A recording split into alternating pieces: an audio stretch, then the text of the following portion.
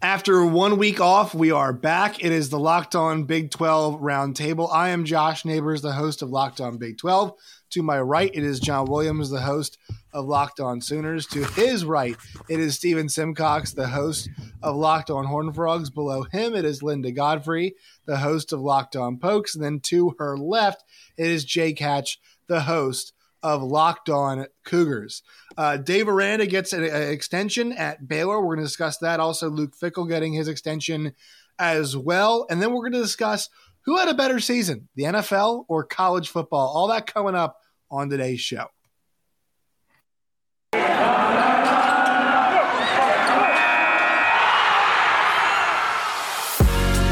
You are Locked On Big 12, your daily podcast on the Big 12 Conference, part of the Locked On Podcast Network, your team every day. All right, once again, we are back. Week off last week because I had what many football coaches on television always call the virus, the COVID. That's always the funniest thing ever. Like Mark Richt is always like, yeah, the virus. It's just really weird and funny to watch them say that. But yes, I am back. I am fully healthy. We are all back. So the big news today is that Dave Aranda got his extension. Now, we heard this was coming for a while. And, Steven, you're kind of most familiar with Baylor, just kind of, being in that area and covering them. And I want you to talk about, the extension, but also like how private schools just kind of inherently the information really is not there as much for public kind of grasping as it is, for an OU or an Oklahoma State, right? So kind of describe to us what you're hearing, what the numbers might be, and just, your thoughts on the extension for Dave Aranda. Right, so we're looking at an extension through 2029, which is seems longer than most of these end up being, but I know it's sort of all just like weird numbers that are arbitrary in a way. But that's the number that he is linked to right now. And I saw Matt Mosley today, who works at the station I used to work at and is a Baylor grad. He's pretty plugged in. And he said that Steve Sarkisian is making roughly $5.2 million. Mike Gundy makes around $4.9 million. That was in 2021. Baylor does not disclose financial details, but he believes Aranda's new salary is likely in that range. So kind of, $5 million to $5.5 million. That's where they sort of settled.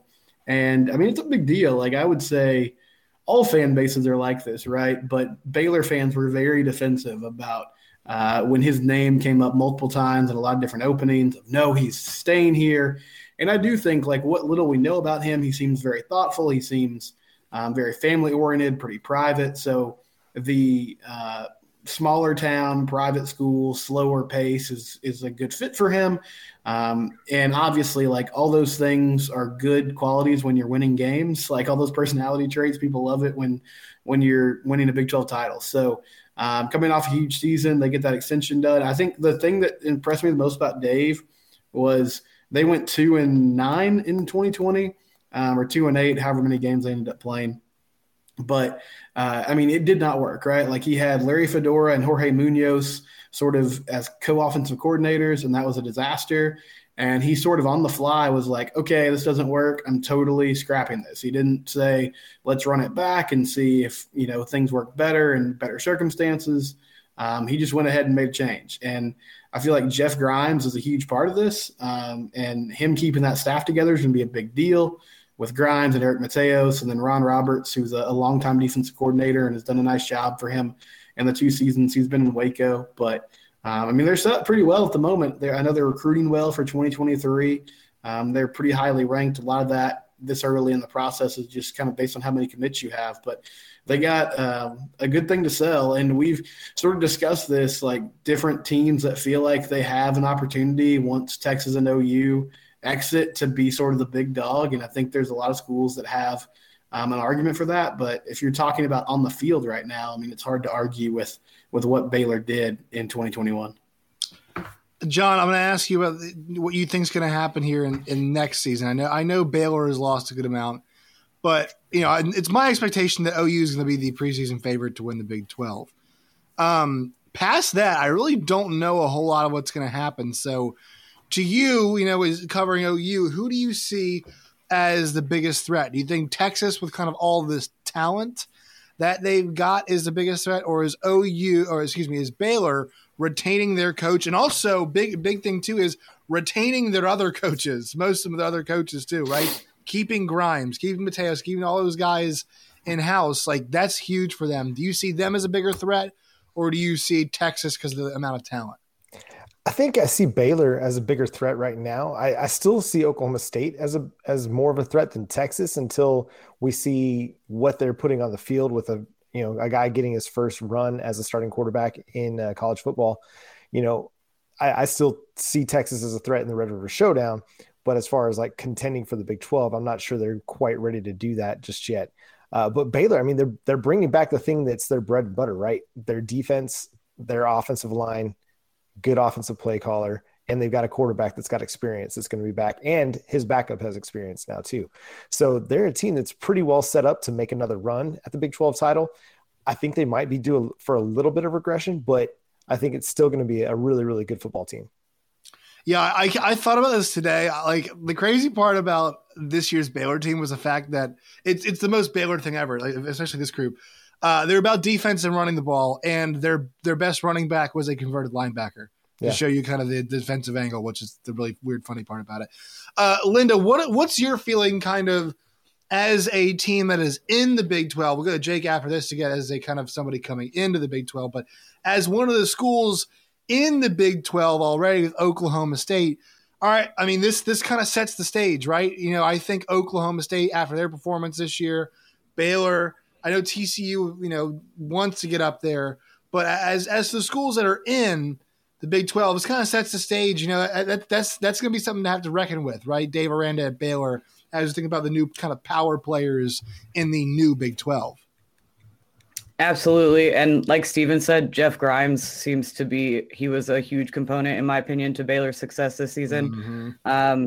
Just really everything that they did to rebuild that team and get right back in the mix of everything. And to win the Big 12 is mind-boggling. I don't know how you don't extend your coach after that. You kind of have to, a bit like Zach Taylor in the NFL right now.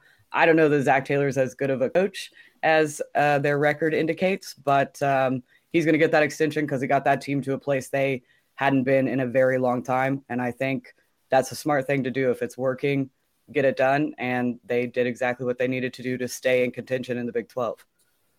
Yeah, and then I mean, the Jeff Grimes component's huge. I think the big key for that part of it is it's not going to be something that happens. He's going to get replaced pretty soon, right? I think we've seen enough Jeff Grimes, and you got a front row seat to this, Jake. We saw it already at BYU. We just saw it at Baylor with, I don't want to say scraps, but it wasn't great, especially what we saw in 2020.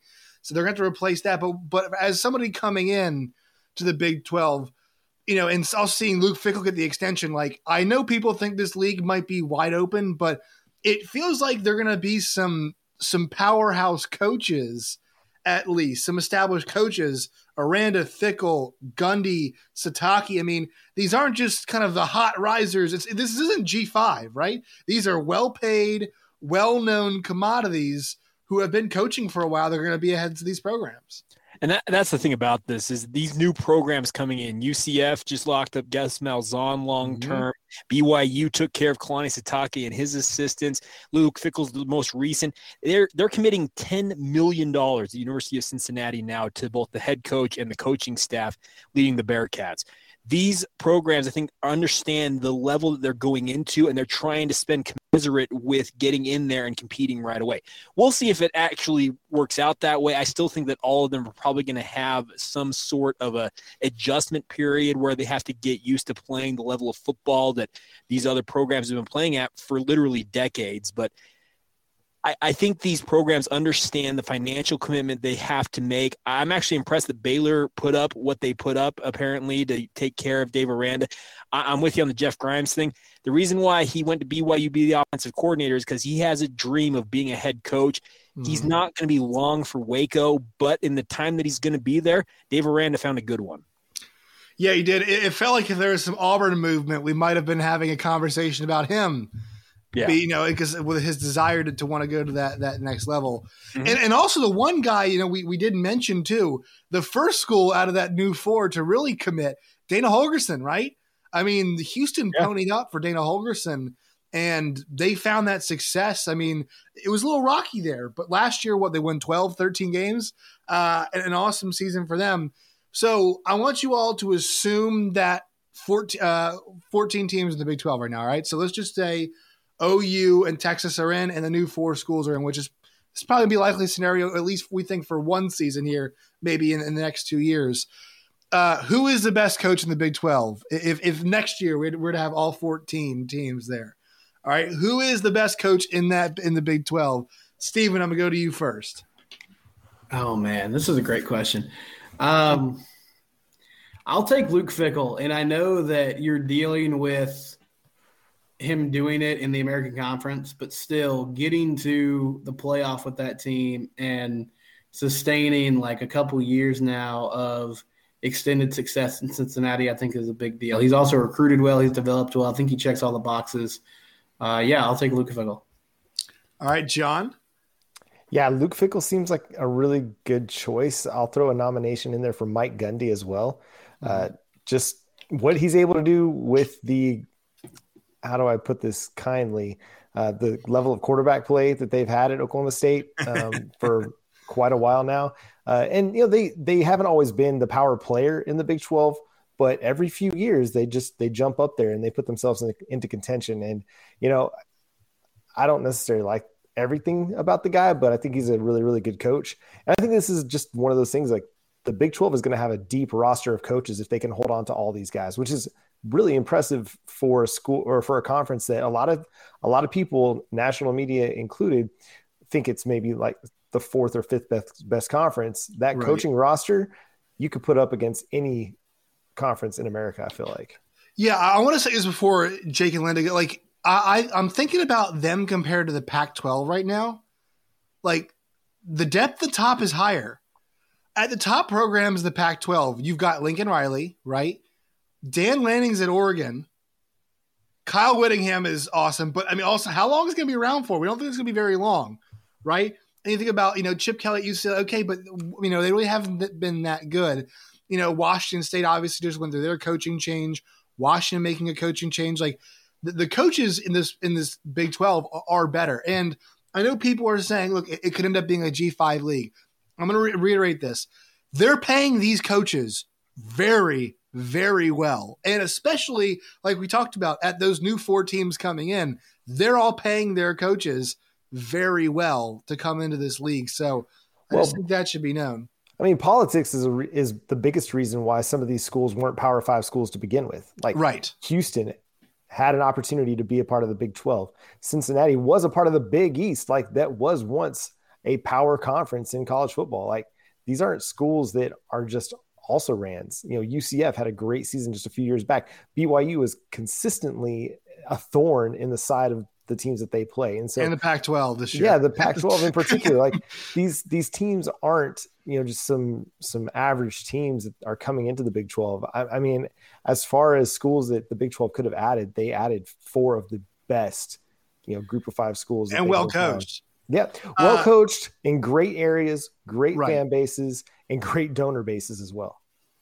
Yes. Yeah, and I know it's not the most important thing, but you could also argue that the conference is getting better and deeper in basketball also. So it's not like you're going to fall off a cliff like at the end of the fall into the winter and into March Madness. So the 2 revenue sports, you're set up really well.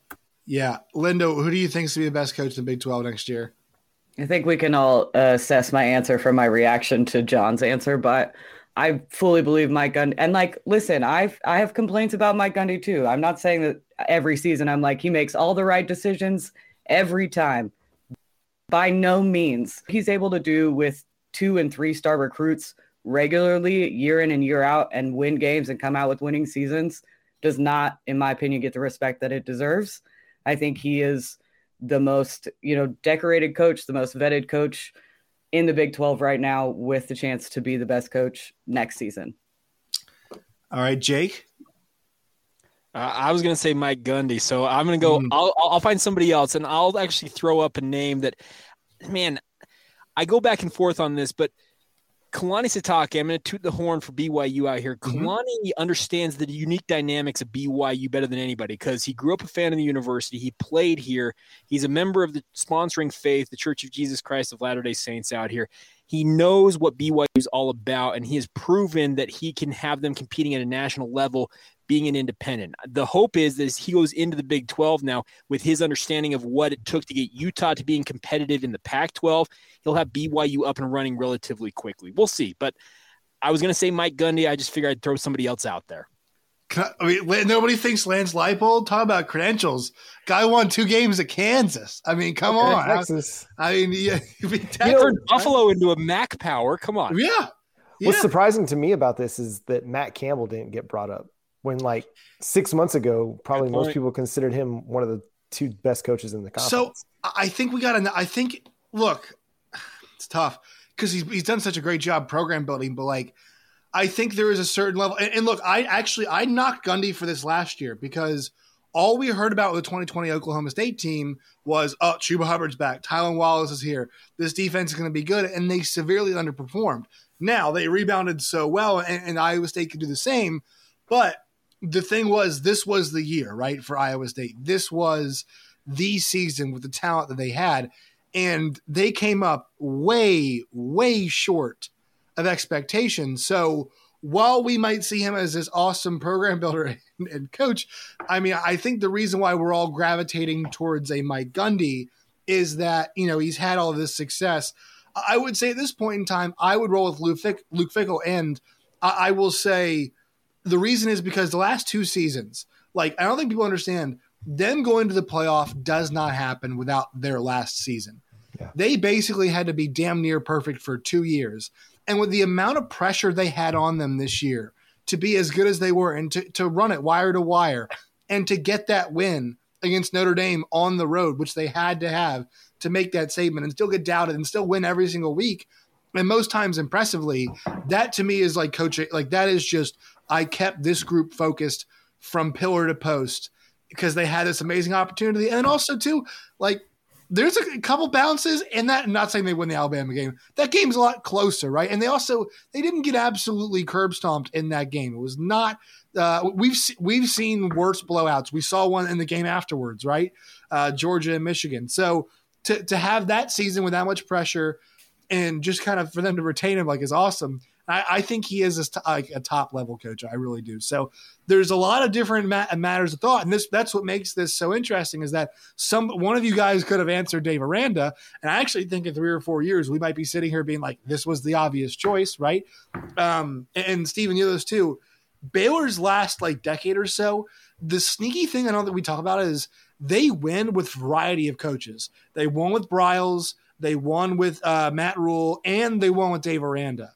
So while there's been a lot of variation, that's a great spot to be in. And I think the fact they've locked up that guy, like talk about Family Guy, I think it's pretty well documented. He's a Christian.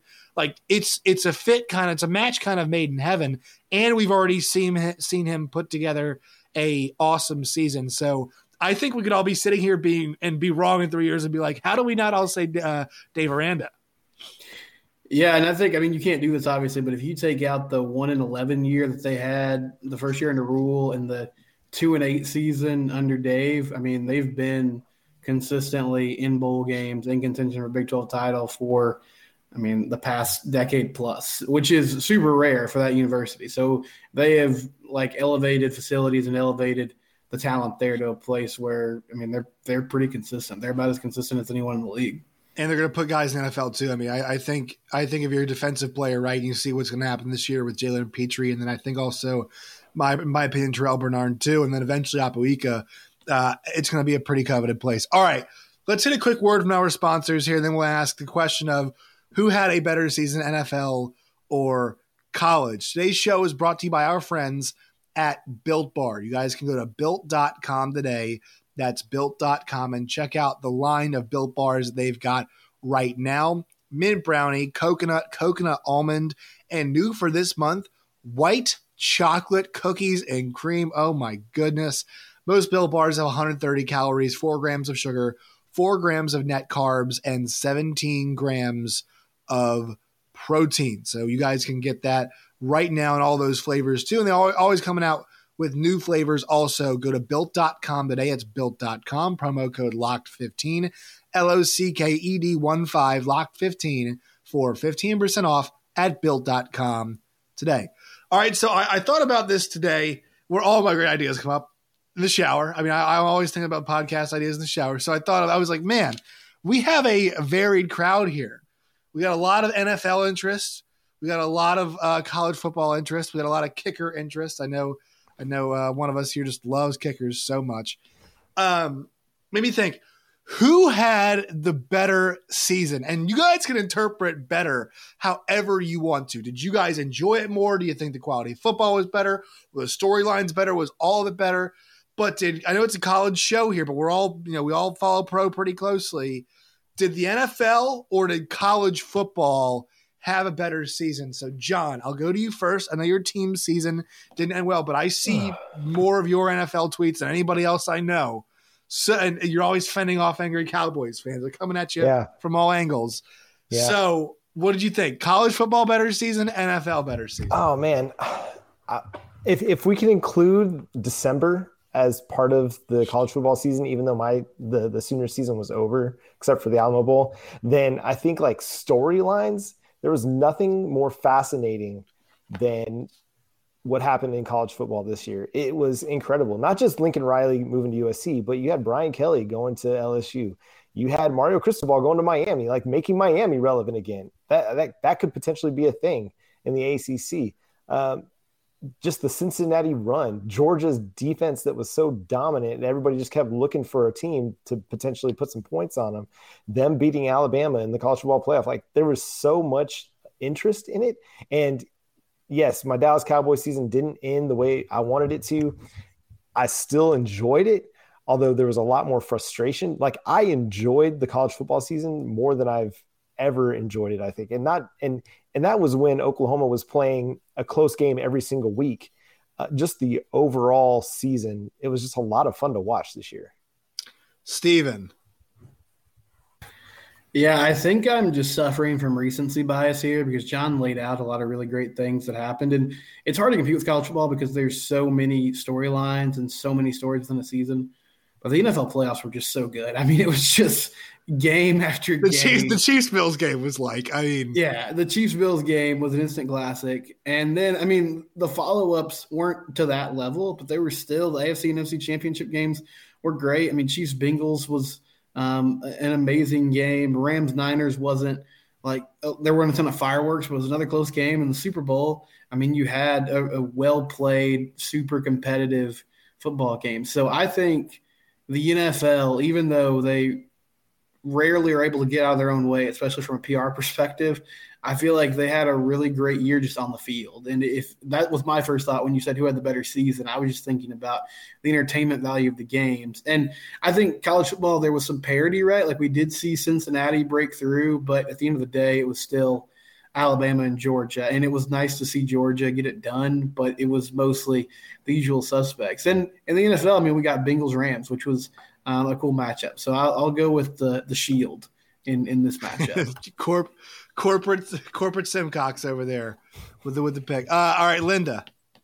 Oh, I hate this question because, like, people ask you it all the time. Oh, if you had to pick one, would you watch college football or NFL? And I love them both for like wholly different reasons. College football makes me feel warm and fuzzy, and I feel like they're legitimately playing for each other. Whereas, like, in the NFL, I'm like, yeah, but you're getting like $20 million a year, or a game when you get into the playoffs. So I think of that as more like a skill set situation where it's fun to watch Aaron Donald run a guy into his own quarterback, or Cooper Kupp absolutely torch Eli Apple in the Super Bowl. But the storylines in college football that are guys playing for each other or coaches, monkeys biting children is just so much more fun and like heartwarming. Not the biting the monkey, like not the biting of the child actually, but the stories that come from it are great.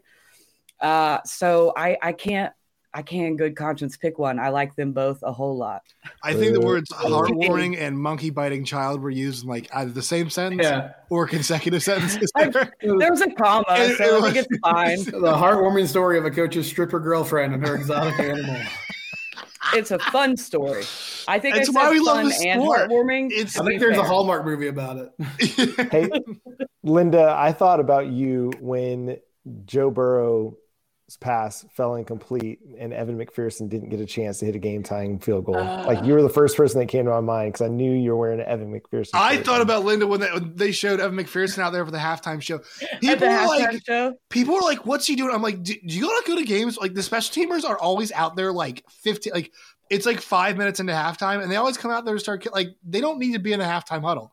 What strategic information is the coach going to give the kicker? Like, no, go out there and warm up. Then, right after listening to Eminem drop "Lose Yourself," he went out and hit a record-tying field goal to tie Adam Vinatieri's record. So, let him listen to his music. He was clearly like, I don't know. The Super Bowl was fantastic. Both teams clearly having the time of their life up until, of course, the last couple of seconds. But yeah, the football was bad for a little bit, but yeah, I did enjoy. I enjoyed the matchup.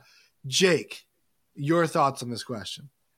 So, I love the storylines that college football has, and annually just it continues, I feel like, to outperform. But this year, in just this instance, you can see behind me, I've got my little poster of the catch for the 49ers behind me. I was hate watching the Niners just because I've had that poster for many, many years. But the thing that the NFL had this year was their postseason was unlike any NFL postseason that I can remember in my life. It was absolutely phenomenal. And I got to give the tip of the cap to the NFL this year. But annually, I feel like by and large, college football seems to dominate. But man, I was hate watching to see what Jimmy G was going to do, if he was going to make me eat all of my words about wanting him out in San Francisco. And the Rams and the Bengals having new blood annually in the NFL this year. It felt like man, I'm with Steven. Got to give the nod to the Shield this year, unfortunately. I will say the college storylines and how long it persisted was really the amazing part, because even up to like the second signing day, we had Jimbo Fisher doing this ridiculous comedy routine where he's like, why are they slandering our coaches? We worked so hard for this class. And it's like, dude, the jig is up. You can just come out and all you have to say is, we have an awesome coaching staff and we have people who really care and want to support our players in this community and support them as football players, which is awesome. That's all you have to say. NIL is legal now. You don't have to be like, name, image, and likeness. We would never. What is Lane? Like, what in the hell? I was baffled. I was like, what are we watching here? Because like, I was like, check the rule book. It's allowed right now, correct? Why is he putting up this act? Like, whatever he's doing. Lane Kiffin's comments were weird too, but the potential, I mean, we just had an almost coup of a coach who was in Mexico, that started by message board rumors with boosters who clearly wanted the coach out. And this coach is going to come back and coach the next season, like, which feels completely untenable with Brian Harsin at Auburn, but it's going to happen. And so I think why college wins this year is that even when games weren't being played, the storylines kept going. I mean, usually by mid-January and early February, football guys are having a tough time generating conversations, right? That was not a problem. Like, generating college football content and conversations was not a problem because coaches are just ridiculous people as it's currently right now. They always will be, but like, college coaches are just it's a really difficult job. So I think you have to be kind of crazy to do it, but like, they are next level crazy. And so I think that fed into these storylines that kept going. And then obviously we had Caleb Williams watch, which continued on forever. And as I mentioned, signing days were interesting too. So I think from an overall story perspective, I would say I want to go with college football. Now, in the end, were the results as good? I actually don't think the Super Bowl and the National Championship were as entertaining as they ended up ultimately were in the end. I don't think the end parts of the game were actually representative, like the entire game. I didn't think they were great football games, but the results were pretty cool, right? The Rams were not an underdog by any large stretch of the imagination, but it was great to see Matthew Stafford, who's on a bunch of crappy teams, and Aaron Donald, and some people like to see it, OBJ win, whatever. And then also Georgia's a powerhouse, but it was great to see them get over the hump with a guy who looks like, he drives golf carts over at your local country club. So that is, I think, the stories were fun on both sides. I'm just going to go with the college football stories because they were a lot more ridiculous, and I'm a fiend for that kind of stuff. So, anybody have any thoughts on that as we kind of go through this here? Yeah, I mean, I got started covering the NFL and covering the Dallas Cowboys. Like that's where most of my Twitter following comes from. Right. But now they're getting inundated with college football tweets because I just had so much fun watching college football this year. The NFL, I think some of the things that really got to me about the NFL season was how much officiating became a part of it. Yeah. And I'm very much keep it in your pants officials, like quit throwing flags, let people play, and just let the game be the game. So many times you're seeing 10, 11, 15 penalties on a team or combined, and it just takes away from like. So did you enjoy the T. Higgins no call? You thought that was they should just let that one? I mean, there's some that are absolutely blatant. Absolutely, I get it, but they're like they say you could call pass interference, you could call holding on every single snap, and I prefer games that aren't getting over officiated.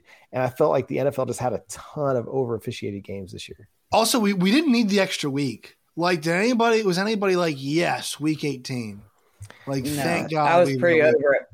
Yeah. Even though my team was going to the playoffs, I was just kind of like, eh. I was like, yeah, this like nobody. And the thing that, I mean, nobody except for the 32 owners asked for it, right? Nobody was like, yes. You know what? We need week 18. We need that 17th game to figure out who's better, who should be in the playoffs. Now, it did provide us with that amazing moment with the Chargers and the Raiders, right? But like nobody, I did not have. There was no exciting football to me that entire weekend until that game actually started, which is not good, and it really kind of defeats the purpose of that.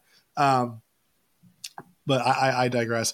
I think I will say this: if we do get college football playoff expansion, like I think the answer might become pretty easily that, because it's going to be absolutely ludicrous if we do end up getting that. But yeah, I think each season there was excitement. This just shows you why football is king, right? There are arguments for both sides of this, and we were all here enthralled by each of them, and it just kind of shows you how much it controls it. All right, one more quick word from our sponsors, and we'll get everybody out of here. Today's show is brought to you by BetOnline and BetOnline.net.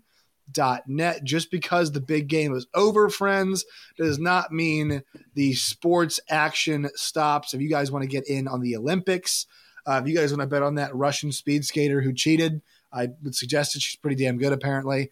You can go figure skater, yes. And she didn't cheat.